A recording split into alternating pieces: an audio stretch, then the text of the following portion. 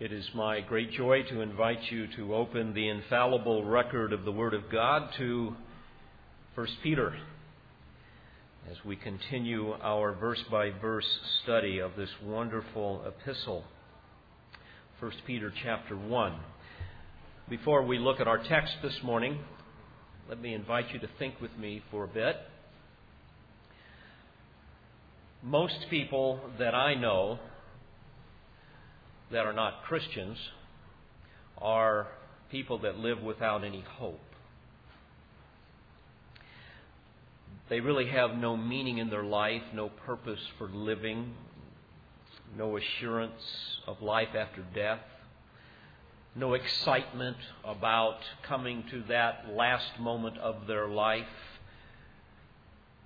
and anticipating the glories that await them because they know nothing of any of this. Life is merely a prison of despair and despondency for most people.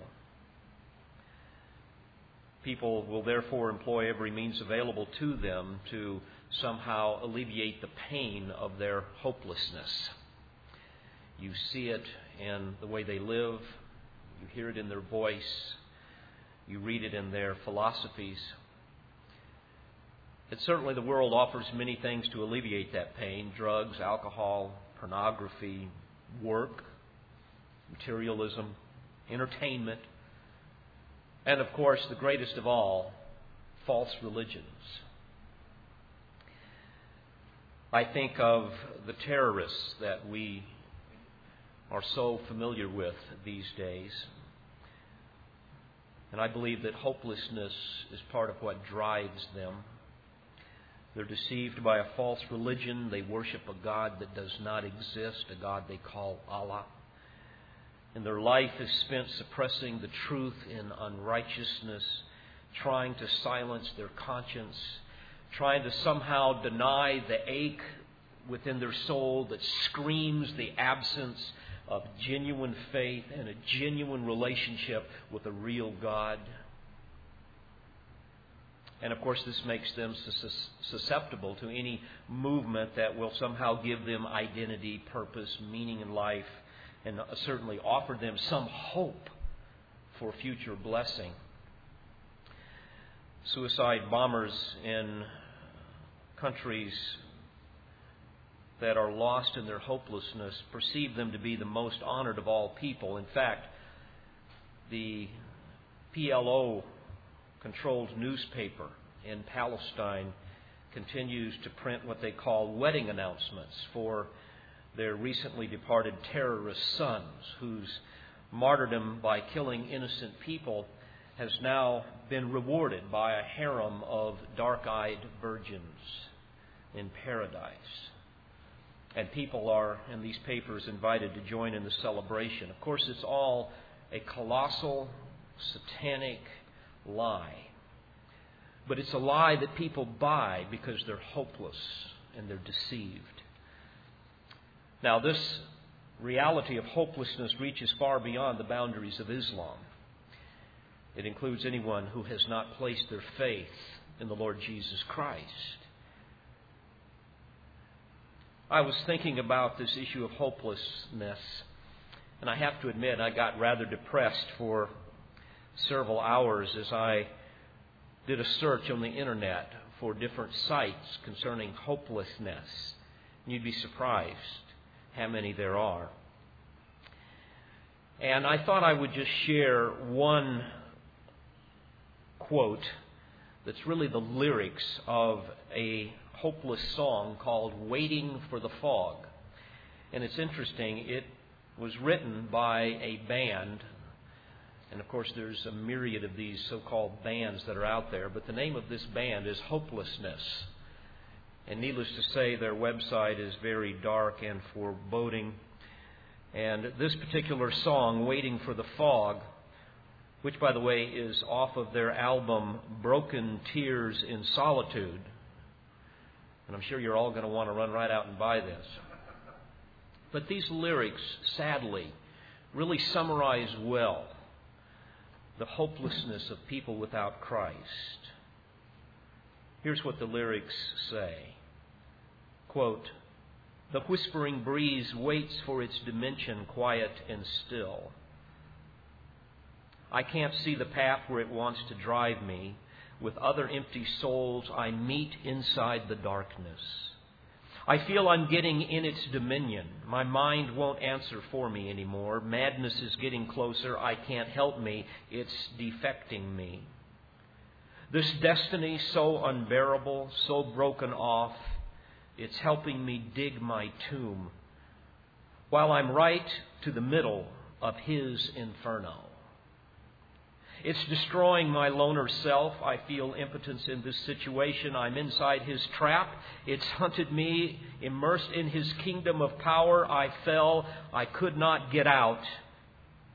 Trapped in the start like a tumor, knowing there's no forgiveness in this field of tombs, waiting for the fog to catch me." End quote. Well, such is the lament, dear friends, of people who are without Christ, people that are slaves to sin, people that are unwittingly worshiping their father, the devil, the father of lies who disguises himself as an angel of light. No hope, no joy, no meaning in life, only the gnawing reality that their soul is doomed for something horrible, something beyond their imagination.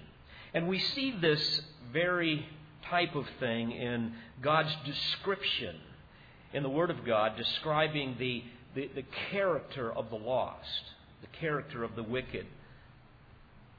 Let me give you a few of these that we find in Scripture. Those without Christ are characterized as abominable, alienated from God, blasphemous, blinded, boastful, conspiring against God's people, covetous, deceitful, destructive, disobedient, enticing to evil, envious, fearful, foolish, forgetting God, glorying in their shame, hard-hearted, hating the light, headstrong and haughty, hostile to God, hypocritical, ignorant of God, lovers of pleasure more than of God, murderous, prayerless, persecuting, perverse, proud, selfish, sensual, sold under sin, ungodly and unholy, to mention but a few. And of course, one of the major descriptions of people without Christ is that they're children of the devil, God tells us. In fact, the Scripture reminds us that they are accursed children, adversaries of the Lord, children of vile men, children of transgression, children in whom is no faith, children of the flesh, children of iniquity, children who will not hear the law of the Lord, children of pride, children of wrath, sons of the wicked one, sons of hell, sons of fools, sons of disobedience, sons of this world, sons of wickedness. In fact, the Lord said in Matthew 8:12, that these sons of the kingdom, referring to Satan's kingdom, will be cast out into outer darkness. There will be weeping and gnashing of teeth. And Peter even reminds us in 2 Peter 2:17 that these are wells without water, clouds carried by a tempest, for whom is reserved the blackness of darkness forever. What a graphic depiction of hopelessness. Well, now that I've got you all really dark and depressed, let me give you the good news. Because of God's grace, dear friends, we have inconceivably glorious hope. And this we see in Peter's words. Now, you would think that Peter, of all people, knowing that he is about to be crucified, because God has told him so, that this would be a man filled with hopelessness and gloom and despair. But instead, he is a man that is filled with inexpressible, transcendent joy and peace. You see, his hope was in the Lord, and those who hope in the Lord receive God's intimate care. In fact, the psalmist says in Psalm 33:18, "Behold, the eye of the Lord is on those who fear him, and those who hope in his mercy." William Gurnall, an old Puritan, has written this about hope. He says, and I quote, "Hope fills the afflicted soul with such inward joy and consolation that it can laugh while tears are in the eye, sigh and sing all in a breath. It is called the rejoicing of hope in Hebrews 3:6.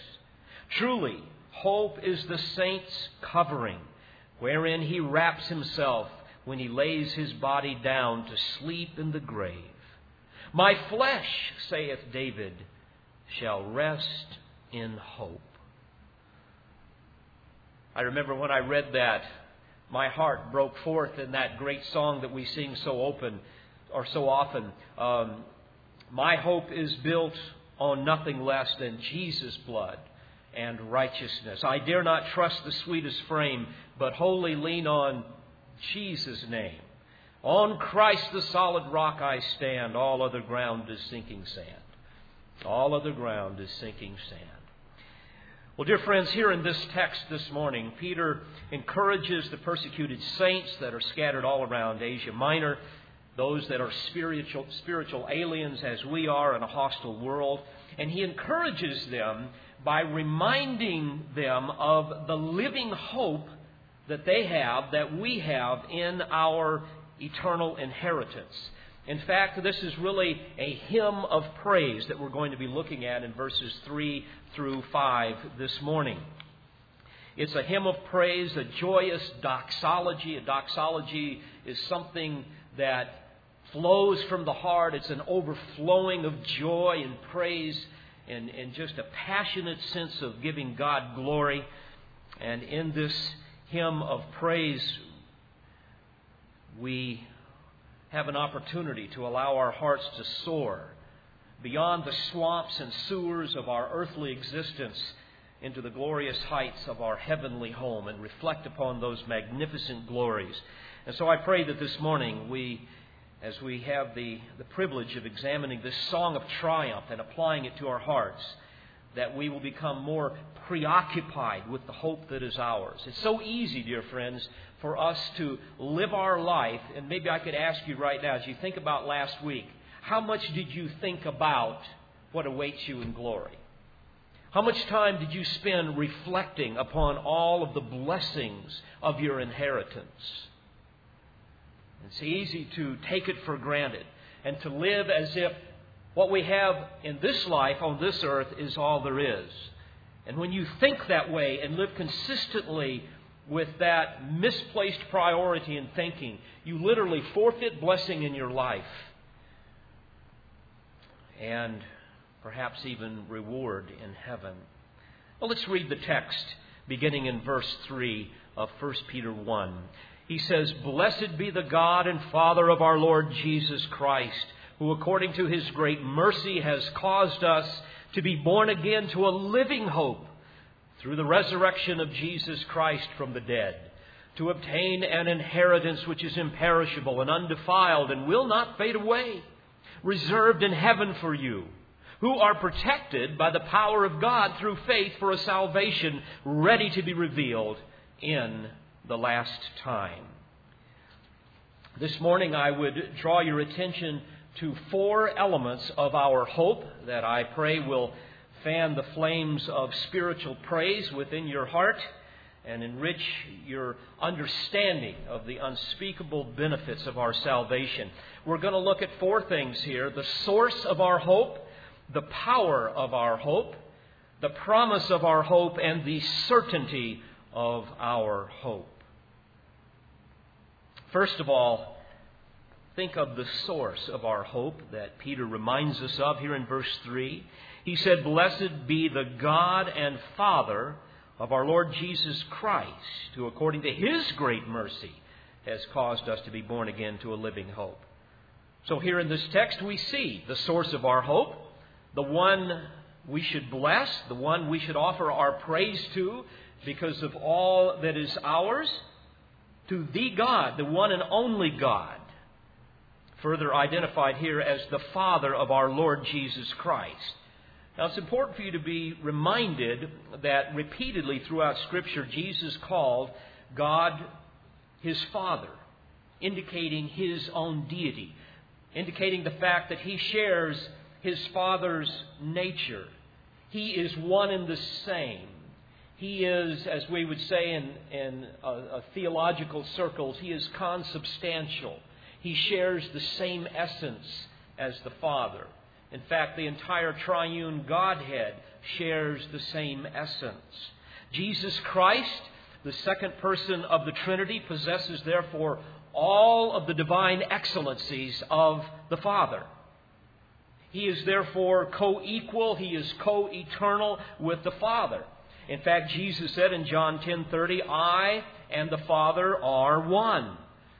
And in John 14:9, He who has seen me, Jesus said, has seen the Father. Now, what's amazing is that when you understand the fatherhood of God in Scripture, you see that, first of all, He indeed is the Father of all of His creation in the sense that He is the Creator. In Ephesians 4:6, we read that there is one God and Father of all, who is over all, and through all, and in all. So to that extent, He is even the Father as Creator. He is the Father even of people that do not believe in Him. But He is only the spiritual Father to those who believe. You see, you must understand, and it's very dangerous to say this, we are not all God's children, all right? In Romans 8, verse 14, and even in verse 15, it says, only those who are being led by the Spirit of God are sons of God. It goes on to say that only believers have received a spirit of adoption as sons by which we cry out, Abba, Father. And then later on in verse 17, for this reason we read that we as believers are heirs of God and fellow heirs with Christ. So you must understand that indeed the Father saves from sin all those who come to Him through the Lord Jesus Christ, and then He adopts us as His own, as His children, at the moment of our new birth, and then He makes us His spiritual children. In fact, we read in John 1:12, but as many as received Him, to them He gave the right to become children of God, even to those who believe in His name. So, beloved, first we see that the source of our hope is our Heavenly Father, who is the Father of the Lord Jesus Christ. Now, it's important for you to understand as well that no one can possibly know God, the Father, apart from knowing the Son, you see. In fact, Jesus said in John 14:6, I am the way and the truth and the life. No one comes to the Father but through me. If you had known me, you would have known my Father. Now, I also want to add something as we think about the Father, the source of our glorious hope, the one who has caused us to be born again. What's fascinating to me and what is profoundly humbling to me is that according to Jesus' words in John 6:44, no one, He said, can come to me unless the Father who sent me draws him. The word draw in the original language means to irresistibly compel, to take possession of something. It could even be translated to drag something. It's like dragging something, kicking and screaming. No one can come to me, Jesus said, unless the Father who sent me draws him. Or you might could even say drags him, irresistibly compels him. By the way, that same term is used in Acts 16:19 of Paul and Silas, who were seized and dragged, it says, into the marketplace before the authorities. Likewise, it's used in James 2:6, speaking of the rich who oppress you and personally drag you into court. That's the concept. Now, as a footnote to this divine dragging, if you will, this drawing of the Father, is one of, I believe, many doctrines that refutes this notion of what is called prevenient grace. You hear this in some Arminian circles. It's the idea that they believe that God somehow gives a prevenient or a preparing grace, that He dispenses this grace to everyone and empowers the sinner, therefore, to exercise his free will to respond to the gospel invitation, causing a synergism whereby grace somehow cooperates. That's the key and operative word for them, that it cooperates with free will. Now, this is something that's not found in Scripture, but it is a philosophical notion that has been added to somehow guard against what they would believe the danger of making God completely sovereign over salvation and denying man's free will. But friends, again, Scripture is very clear that man's will is enslaved in his sinful nature. And he has therefore no desire to exercise his will apart from divine enablement. So therefore, the Father's got to drag him. It's the Father that has to do the drawing. And the Father's drawing is selective in that, as we read Scripture, He draws or He compels all He has sovereignly chosen in eternity past. And it is also efficacious, meaning that it produces the desired effect, namely repentance and salvation. And so you've got to think of it this way. And this is why Peter is so excited as he encourages the beleaguered saints of the first century. He's saying, in essence, that like dead men buried in a swamp of sin, utterly unable to help ourselves, the Father dragged us out of the filth and the mire of sin and breathed into us spiritual life and cleaned us up and made us righteous. What a glorious thought. And why did the Father draw us to Himself? Well, back to 1 Peter 1:2. It says here, or I should say verse 3, it's according to His great mercy. That God is merciful is such a precious thought. You see, you must understand, my friends, that mercy is literally God's love in action. It's God's goodness or benevolence that He lavishes upon us. In fact, many times the word mercy is translated loving kindness. Now, you must also understand that mercy is a little bit different than grace. You see, mercy, if I can say it real simply here, mercy changes our condition, but grace changes our position. To expand on that a little bit, mercy addresses the misery of our state, while grace deals with our guilt and the sin that has corrupted us and left us in the dreadful condition in which we find ourselves apart from Christ. I might also add that mercy is to sin, or maybe I should say mercy accompanies sin like stench accompanies a corpse. Wherever you see sin, wherever you see people that are without Christ, you're going to find misery. You show me a man without Christ, and I'll show you a man who is miserable, who is hopeless. Now, he is going to be desperate to deny that. And he will be committed to every imaginable opportunity to somehow free himself from the reality of his hopelessness. But believe me, in the middle of the night, when he awakes and no one is around, and it's just him before his Creator, he is suppressing the truth and unrighteousness, and he is hopeless and he is afraid. Now, think of the misery of our condition before we came to Christ. That condition that was alleviated by the Father's mercy.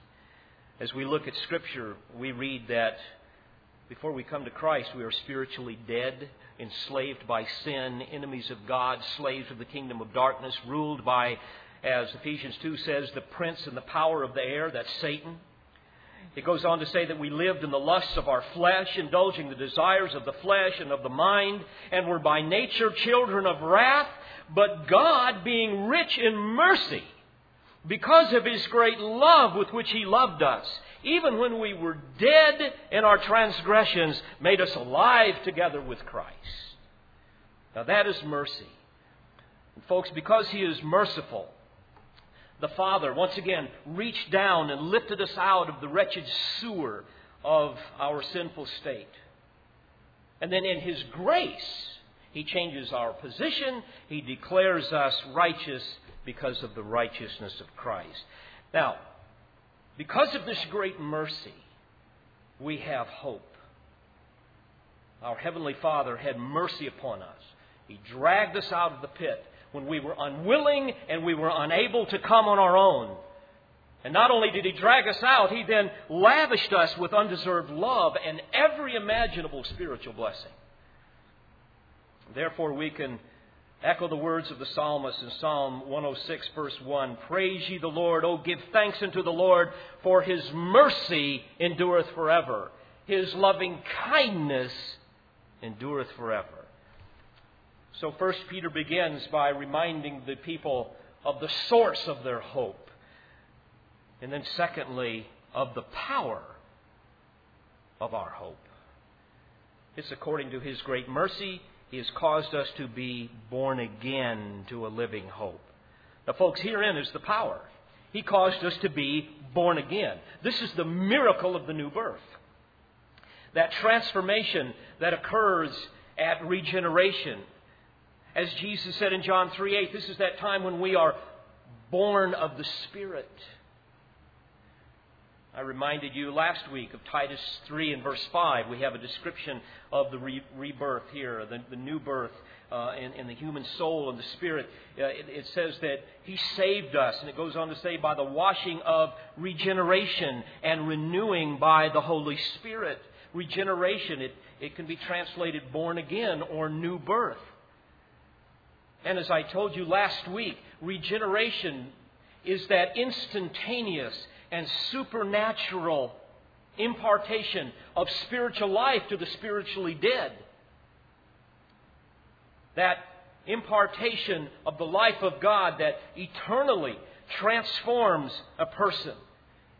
That eternally transforms the governing disposition of a man. The old things pass away. We become a new creature, right? The old things pass away. The new things come. And then when you look at a new creature in Christ, you see a person that loves to be with God's people, that loves to worship with God's people corporately, that loves to serve in the body and use their gifts. They will have an insatiable appetite for the Word of God. They will have a secret devotion to God. They will long to share their faith with other people. They will have spiritual discernment. They will live to the glory of God, and on it goes. This is the stuff of genuine saving faith because there has been a transformation, a regeneration. They have been born again. And the Father has done this according to His great mercy. And as a result of that, we are born again to a living hope. James 1:18 says that in the exercise of His will, He brought us forth. By the way, the verb there can also be rendered to give birth. He gave us birth. And how did He do it? It says by the word of truth. In the exercise of His will, He brought us forth by the word of truth, so that we might be, as it were, the first fruits among His creatures. You see, this is an amazing, yet unseen miracle, this regeneration. In fact, later on, Peter says in 2 Peter chapter 1 and verse 4 that in Christ we become partakers of the divine nature. That's part of this new birth. And it is the new nature, this new nature that we have, that then empowers us and energizes us eternally, and therefore sustains the hope that is within us. It's kind of like the Holy Spirit sparks the flame within us. In fact, later on in chapter 1 here in 1 Peter in verse 23, he says, you have been born again, not of seed which is perishable, but imperishable. That is through the living and abiding Word of God. And so literally what he's saying is that the Holy Spirit uses the Word of God to produce this miraculous new birth. And the spiritual life that is then planted within us by the Holy Spirit is unfailing and it is permanent. Now think of it this way. Our divine nature, therefore, that the Father has caused to happen through the Holy Spirit, through this new birth, this divine nature is like an eternal fuel cell, if you will, that empowers us to live for His glory and to never lose hope. that His promises will ever fail. No matter how bad life gets, because of this hope, this living hope that we have, we continue to rejoice. I think of Job's words in Job 19:25, his world falling apart. And what does he say? I know that my Redeemer lives. He doesn't say, I think He does, and I'm pretty sure He does. I kind of think He does. I hope He does. But I know that my Redeemer lives. And he goes on to say, and at the last He will take His stand on the earth, even after my skin is destroyed.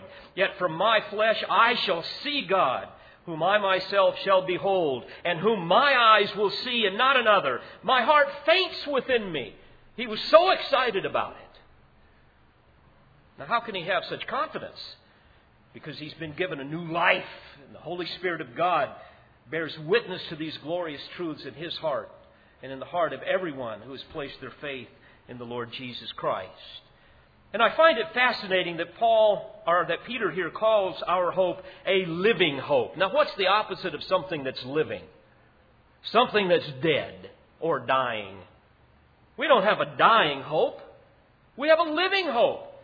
A living hope that stirs us to action, that is purifying, something that excites us.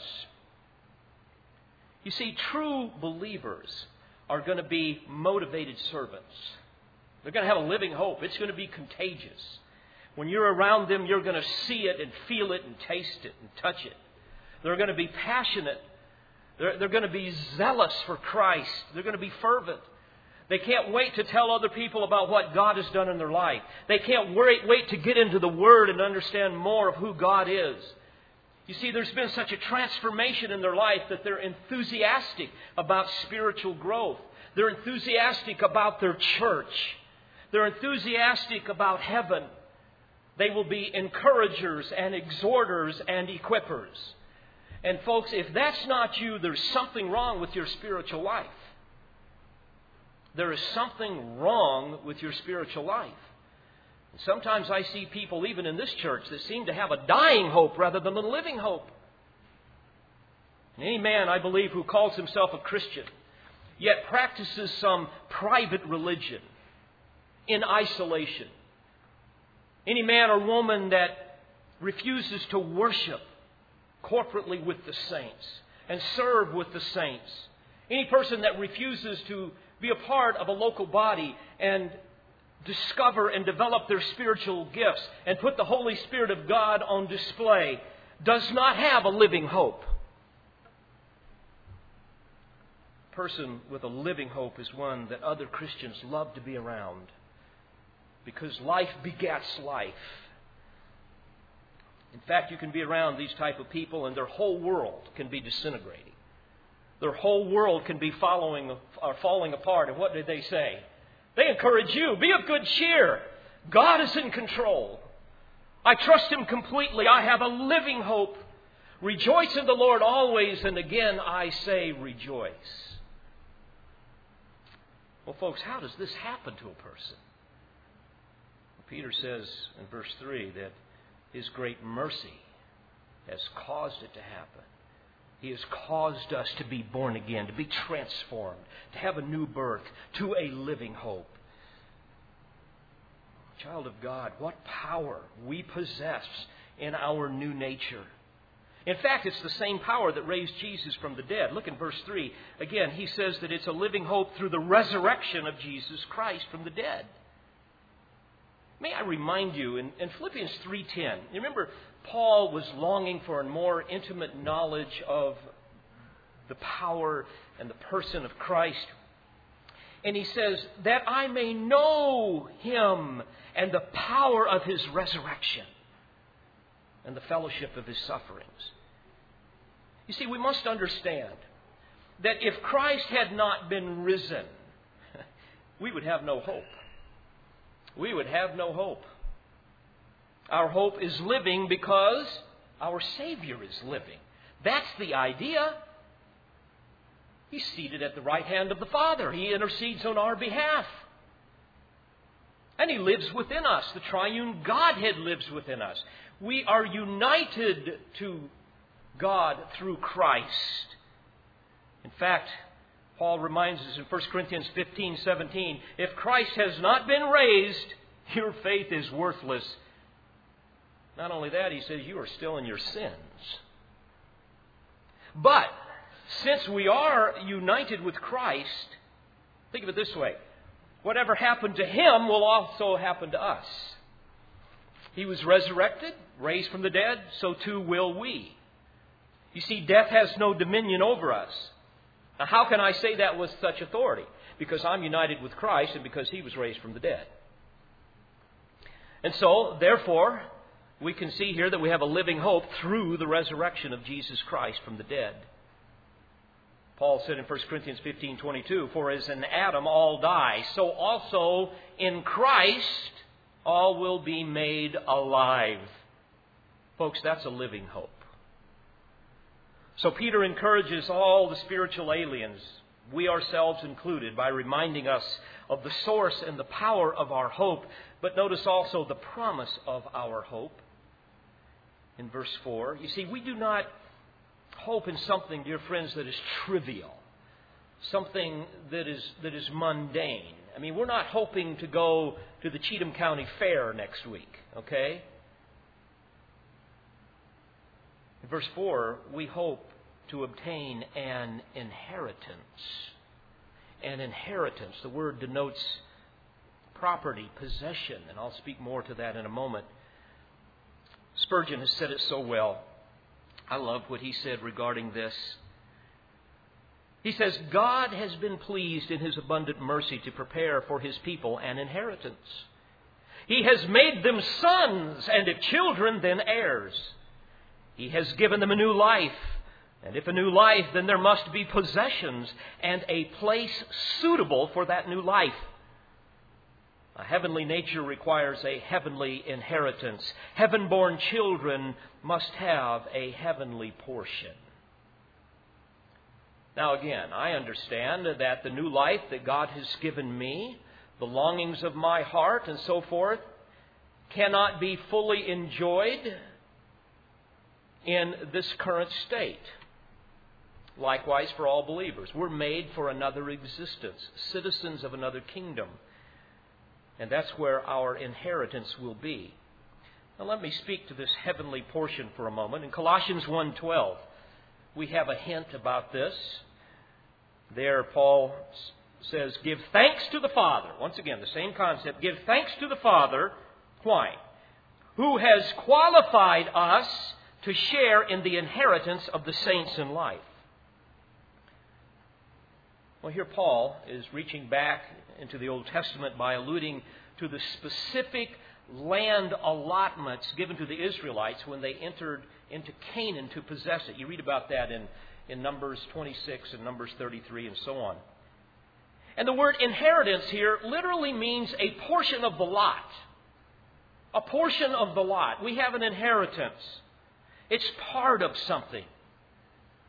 It's as though our names are written on something that belongs to us, a possession that is ours. And so again, in Colossians 1:12, he's saying that the Father has qualified, or in other words, authorized us, and of course he's done this according to His grace, He's authorized us to share in the inheritance of the saints in light. Light, by the way, being a synonym for the kingdom of God, the kingdom of heaven. And it will be in this glorious kingdom that each believer will be given a specific portion of the total divine inheritance. Now, we don't know what all that will include, but it's a marvelous thought in and of itself. The language would help us understand that perhaps it has to do with specific possessions, privileges, spiritual blessings that are beyond our ability to comprehend. And by the way, folks, when you begin to think about this, all of the problems of this life begin to pale into insignificance. And that was exactly Peter's motivation through the inspiration of the Holy Spirit to somehow lift the hearts of these beleaguered saints. We read more of this inheritance in Colossians 3:24. It says, "Know that from the Lord you will receive the reward of the inheritance." No wonder Paul would say, "For me to live is Christ, but to die is what? Is gain." In Ephesians 1:11, Paul said that because of our Father's great mercy, we have obtained an inheritance. Hebrews 9:15, it says that those who have been called may receive the promise of the eternal inheritance. So again, Peter, in this text, is trying to encourage those persecuted saints to somehow fix their eyes on the eternal. Get them off the temporal. Look beyond it all. In fact, Paul admonished the Colossian believers in a similar manner in Colossians 3, verses 1 and 2. He says, "If you have been raised up with Christ, keep seeking the things above, where Christ is, seated at the right hand of God."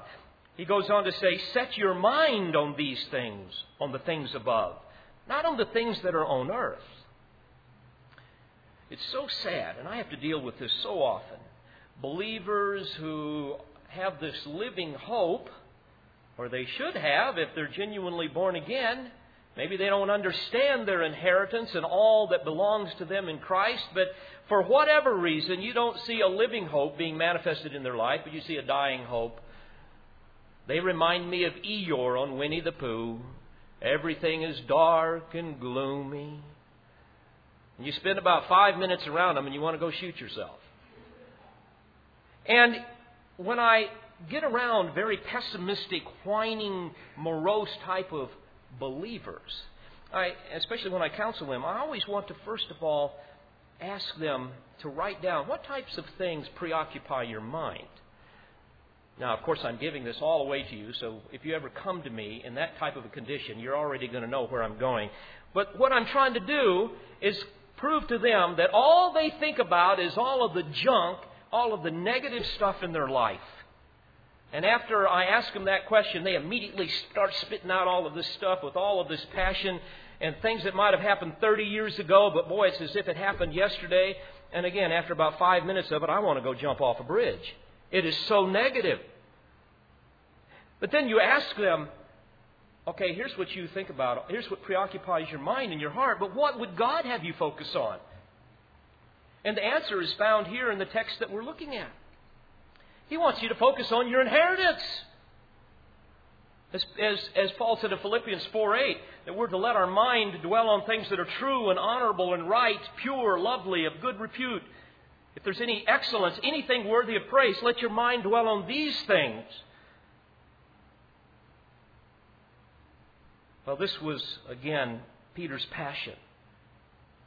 And I always want to remind you that Peter was passionate about this, even in the face of an excruciating death by crucifixion. I want you to notice 3 characteristics of our inheritance in verse 4. It is imperishable and undefiled and will not fade away. Imperishable, undefiled, will not fade away. Imperishable means that it's not subject to corruption. It's not subject to destruction. It has no capacity to decay. It has no vulnerability to death or decay. No one can steal it. No one can destroy it. It's imperishable. It's also undefiled, which means it's unstained. It's unpolluted. Imagine living in a world where sin is no longer present. It means uncontaminated by sin. And that it's not only that, it says that it will not fade away. That has the idea of it will not diminish in its beauty, in its majesty. Unlike a rose that might blossom and show forth its splendor for a few hours, the magnificent glories of heaven will never fade away. It will never be diminished. Oh, child of God, what splendor awaits us. All because of what? The Father's mercy who drew us unto Himself. The skeptic says, But what must I do to ensure that someday I will be able to lay claim to my inheritance? What if in my sin I forfeit it? What if in my pride I exchange it, or in my stupidity I renounce it? Dear friends, you must understand that you can do no more to lose it than you could to gain it. It's all of grace. And herein is the fourth point of this text. We have the certainty of our hope. Notice in verse 4, the end, it says that our inheritance is reserved in heaven for you. The term reserved, by the way, is a military term. And it connotes the idea of a garrison of soldiers that vigilantly guards and defends some precious possession that belongs to someone else. In fact, the grammar here indicates that this is something that already exists and is being carefully guarded. All right? That's what our inheritance is. It's something that already exists. Right now, it exists. Your portion of the lot exists right now. And it's being carefully guarded by Almighty God, by His angelic hosts. And therefore, and I want you to hear this, neither the enemy of our souls, nor all of his minions, his demonic hosts, nor any human being can ever break through and steal or corrupt the inheritance that is ours in Christ. Nor could our own foolishness even forfeit or exchange or renounce our salvation. Why? Verse 5, it says that our inheritance is reserved in heaven for you who are protected by the power of God through faith for a salvation ready to be revealed in the last time. Now I want you to notice the shift here. It's very important that you see this, especially those of you who have been deceived by the error that you can somehow lose your salvation. Not only is our inheritance reserved, protected by God in heaven, but it shifts here to we who are the recipients of that inheritance. It says, who, in other words, we are protected, the saints are protected by the power of God through faith for a salvation ready to be revealed in the last time. Folks, this is eternal security. You see, it is God who, as Jude says in Jude 24, is the one who is able to keep you from stumbling and to make you stand in the presence of His glory blameless with great joy. He is the one that causes that to happen. If it was left up to us, we would blow it. For this reason, the Apostle Paul could say in Philippians 1:6, I am confident of this very thing, that He who has began a good work in you will perfect it until the day of Christ Jesus. In fact, Paul expressed this same unwavering confidence of his future inheritance to Timothy in 2 Timothy 4, verse 18. It says there, the Lord will rescue me from every evil deed and will bring me safely to His heavenly kingdom. To Him be the glory forever and ever. Amen. So as we come back to Peter's words here, they're powerful words of encouragement that I believe should forever silence those who insist that salvation is not eternal, that believers can lose their salvation, because after all, the human will remains free and can therefore rescind its earlier faith in Christ by choosing to apostatize. But again, folks, the Scripture is clear. True believers have been given eternal life. It is eternal life. And it's been given to us as a present possession. Moreover, it is kept secure by Christ, according to the Lord's words in John 10:28. And as we see here in 1 Peter 1:5, by the power of God through faith. Now, folks, I don't know about you, but that's a vault that I can put my trust in. In fact, in Ephesians 2:8, we read that for by grace you have been saved. And the grammar literally helps us understand, and it could be translated this way. You are, having been saved, In other words, salvation is a past event with continuing results in the present. It is something that God has initiated, something that God will sustain, and something that God will ultimately consummate.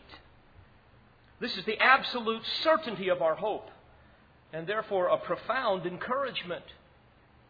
Folks, I don't know how else to say it. Our inheritance is secure because our salvation is secure. Now, based on this, how silly would it be for someone to come along and say, oh my goodness, we've seen a number of people here this year lose their salvation, and therefore God has to say to the angels that are with Him preserving and protecting our inheritance, boy, hey, we've lost 250 believers today. 250 believers have apostatized today, so no sense guarding their portion anymore. I don't know what God does with that. Maybe He divvies it up with the rest of the people that are still saved. And maybe what He has to say is, well, you know, we've reserved this for these people in heaven, but since they've apostatized now, I guess maybe what we need to do is maybe put it on hold until eventually they die, because they may repent and get saved again. To which the angels reply, but God, we thought it was You who initiated salvation and who gave them a new nature and who made them a new creation and who secured and protected all that is theirs in Christ. To which God would have to reply, well, that is unfortunately a mistaken notion, because after all, it is not necessarily me who is in charge of salvation. I'm in charge of everything else.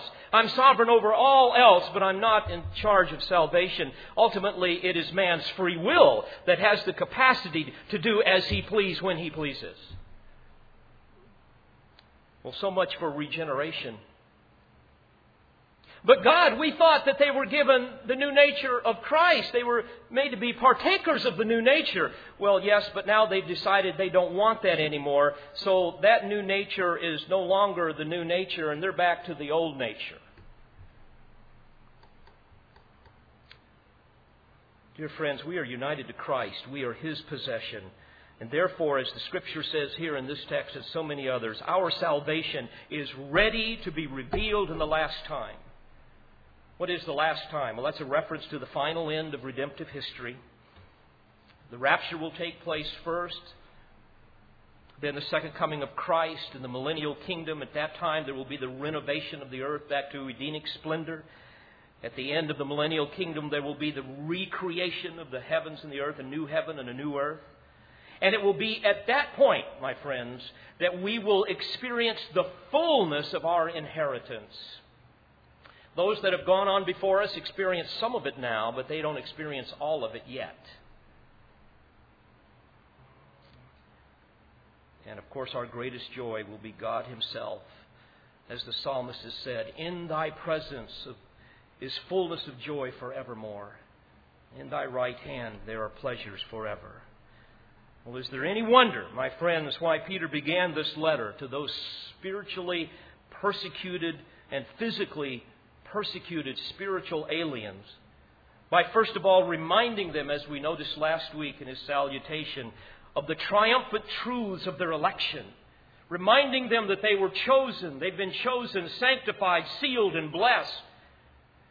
And then on the basis of that, his heart explodes into this doxology where he says, "Blessed be the God and Father of our Lord Jesus Christ, who according to His great mercy has caused us to be born again to a living hope through the resurrection of Jesus Christ from the dead, to obtain an inheritance which is imperishable and undefiled and will not fade away, reserved in heaven for you, you who are protected by the power of God through faith for a salvation ready to be revealed in the last time." A doxology that helps them understand and us understand the source of our hope, the power of our hope, the promise of our hope, and, beloved, the confidence of our hope. But may I challenge you this morning to do as Peter has asked us all to do in verse 3. to bless the God and Father of our Lord Jesus Christ, to give Him praise. Will you do that? Could I ask you this morning as your pastor to examine your heart and say, Father, how can I bless you more? How can I show more gratitude to you? How can I praise you more? What can I do? And of course the answer is going to be, you can pray more. We could serve more. We could give more. We could sing more. We could do more to manifest a living hope. And therefore join in Peter's great doxology of hope. Let's pray together. Father, these magnificent truths encourages our heart. It stirs within us all that you have placed within us. And we praise you for that living hope.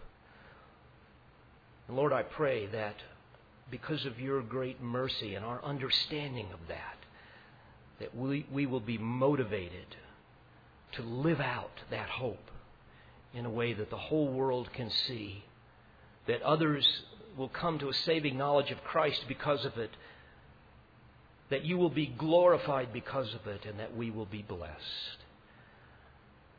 For I pray this in the precious name of Jesus and for His sake. Amen. We pray you've been edified by this presentation. You've been listening to pastor, Bible teacher, and author David Harrell. For more information or to order additional tapes or CDs of Pastor Harrell's messages, please visit olivetreeresources.org.